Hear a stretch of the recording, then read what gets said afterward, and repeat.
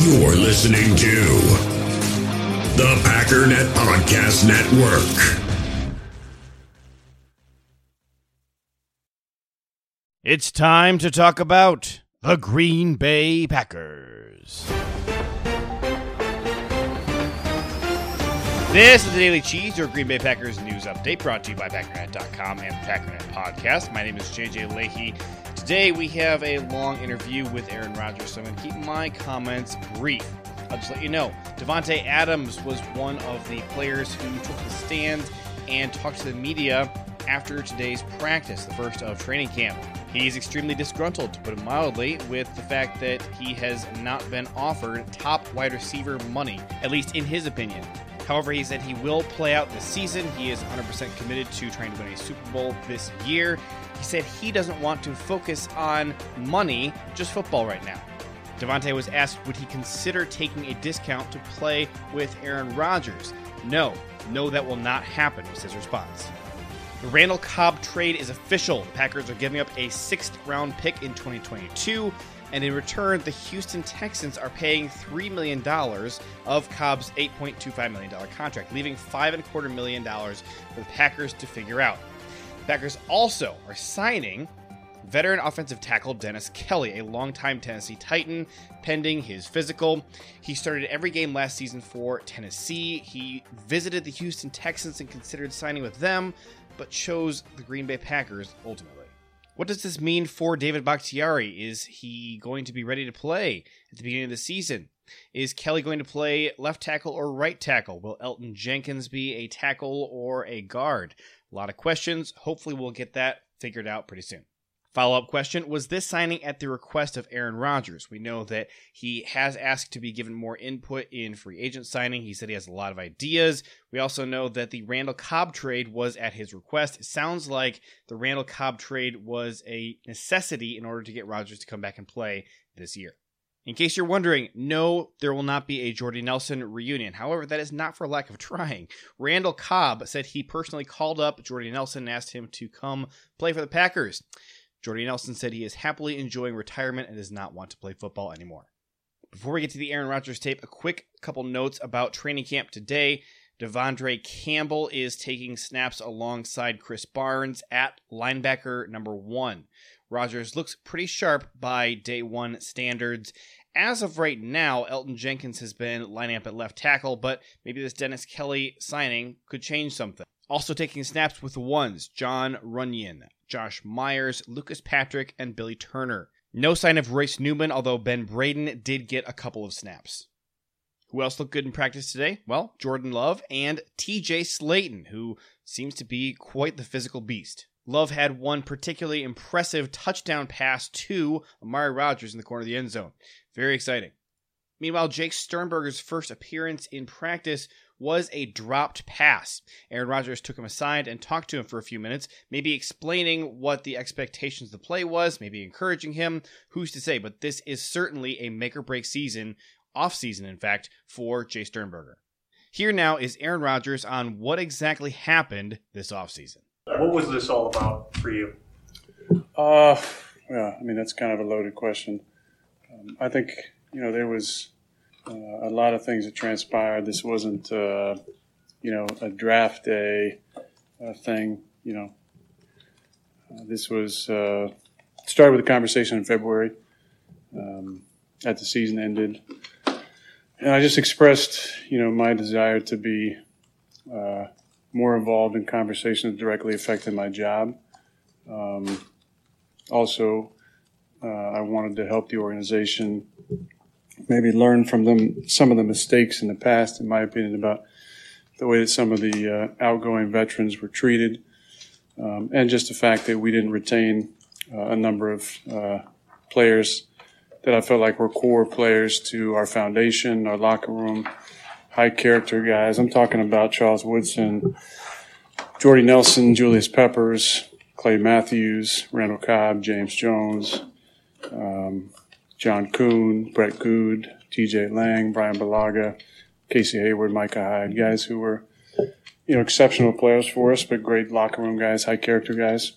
Many of them who weren't offered a contract at all, or were extremely lowballed, or were, maybe in my opinion, not given the respect on the way out that guys of their status and stature and high character deserved. And then it kind of progressed from there into a commitment for the 2021 season and beyond. That really wasn't given at any time. So for me, I had to assess the situation, not necessarily wanting to be a lame duck quarterback, especially after an MVP season, which I think you can understand. And then the other part in February was wanting to be a part of conversations involving free agents, which has never happened in my career. I've trained with a number of NFL guys most of my career in the off seasons. My agency, Athletes First, has had a number of high draft picks over the years. I've tried to pass along information.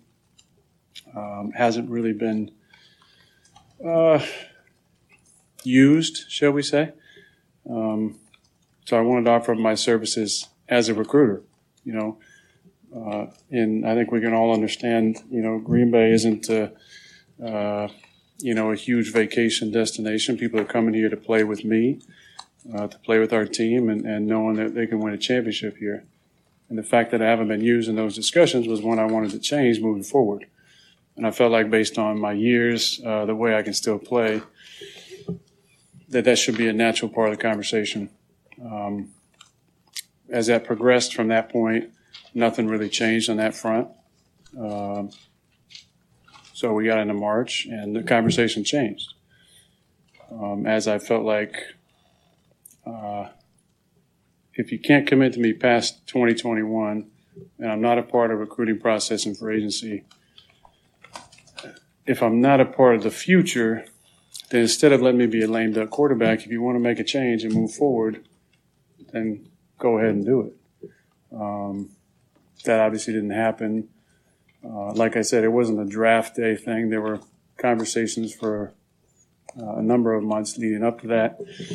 Post the draft, I think what basically happened was then they said, we'll give you some money now. Let's see if we can throw some money at you. I said from the start it wasn't about the money. Obviously, I didn't show up for the off-season program or mini camp. To me, it was bigger than this. It was about trying to be a resource for the organization that I care about and love so much. So when the money came at me, the other part is, the backstory to that is, after the season, there was a part of me that did think that there would be conversation about an extension. Based on my cap number this season, next season, it seemed natural based on the way I played to at least have a conversation about it. It wasn't a conversation. Not until into May. And that to me seemed like an analogy that you guys understand. You guys have a fantastic year at work. You write some great stories. You go to your boss and say, I just had an incredible year. I think I deserve a pay raise or, some security. And the boss says, let's just see how it goes. A couple months down the line, you get another job opportunity. You go back to your boss and say, hey, I got this amazing job opportunity. And we say, whoa, no, we love you. We do want you to stick around. We do care about you. Just have the same feeling, and so, I said it wasn't about the money, and the way that felt, kind of just doubled down on that. Nothing really changed throughout the summer.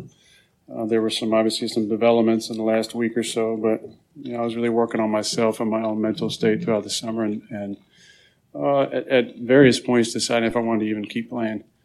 But the fire still burns, and I wanted to be on a football team, and we got some things figured out in the last few days, and I'm here. So along those lines, Let's go one at a time. Y'all get a chance. Does the Randall Cobb move, is that, not that's the answer, but is it surely that there's a step in the right direction from the organization's part to listen to you and respect your thoughts on personnel? Well, look, I'm really excited Randall's coming back. He's obviously a dear friend and a guy I still believe in that can really play.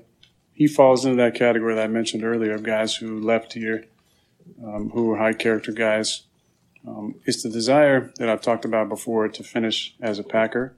That's always been really important to me. And it's important to those guys as well. The guys I mentioned, I talked to the majority of them this offseason because I wanted to hear their experience and how they felt leaving the team and the way it went down. So I had all the information. And I think there's a sadness underneath it all. Obviously, there's a sadness when your career ends, but a sadness that things went down the way they went down for a team that they cared about and loved and put their bodies on the line for so many years. So to get Randall back is really special. It's something that I talked about back in February, wanting to bring in a true slot receiver. I thought would make our offense more dynamic, and I think Randall's a dynamic player. He has been when he's been healthy. Aaron, was there a point over the last few months when you seriously considered retirement, that you might have, and at what point did you change your mind and decide to actually come back? Yeah, that was definitely something I thought about. I talked about how important being a full-timer was for a long time. This was the first time to spend the off-season away without a COVID year or a lockout year. And I enjoyed it. I really did. I took time working on myself and trying to better myself in a number of areas where I feel like I could improve based on my own patterns and conditioning. And it was a lot of growth. In that process, I continued to find joy and happiness in things off the field. However, there's still a big competitive hole in my body that I need to fill. And as I got back into my workouts, I just realized that I know I can still play, and I want to still play. And as long as I feel like I can give 100% to the team, then I should still play. Do you expect to be a Packer next year, and what would it take for you to be one next year? Yeah, I really don't know. I mean, I think things are in that direction haven't really changed at all. I think I'm just going to focus on this year. There's a lot of moving pieces besides myself, expiring contracts for a number of guys. So there's going to be a lot of tough decisions at the end of the year. I'm just going to enjoy this year and then revisit that conversation at the end of the season. Aaron, you said many times and you reiterated it's always been your goal to finish your career as a Packer. Do you hope this progresses to a point where you feel all right with that moving forward? You said focus on this year, but you still stand by what you said year after year that you want to finish it all. I did, but as you recall, I said last year that there's some things that might be out of my hands at this point.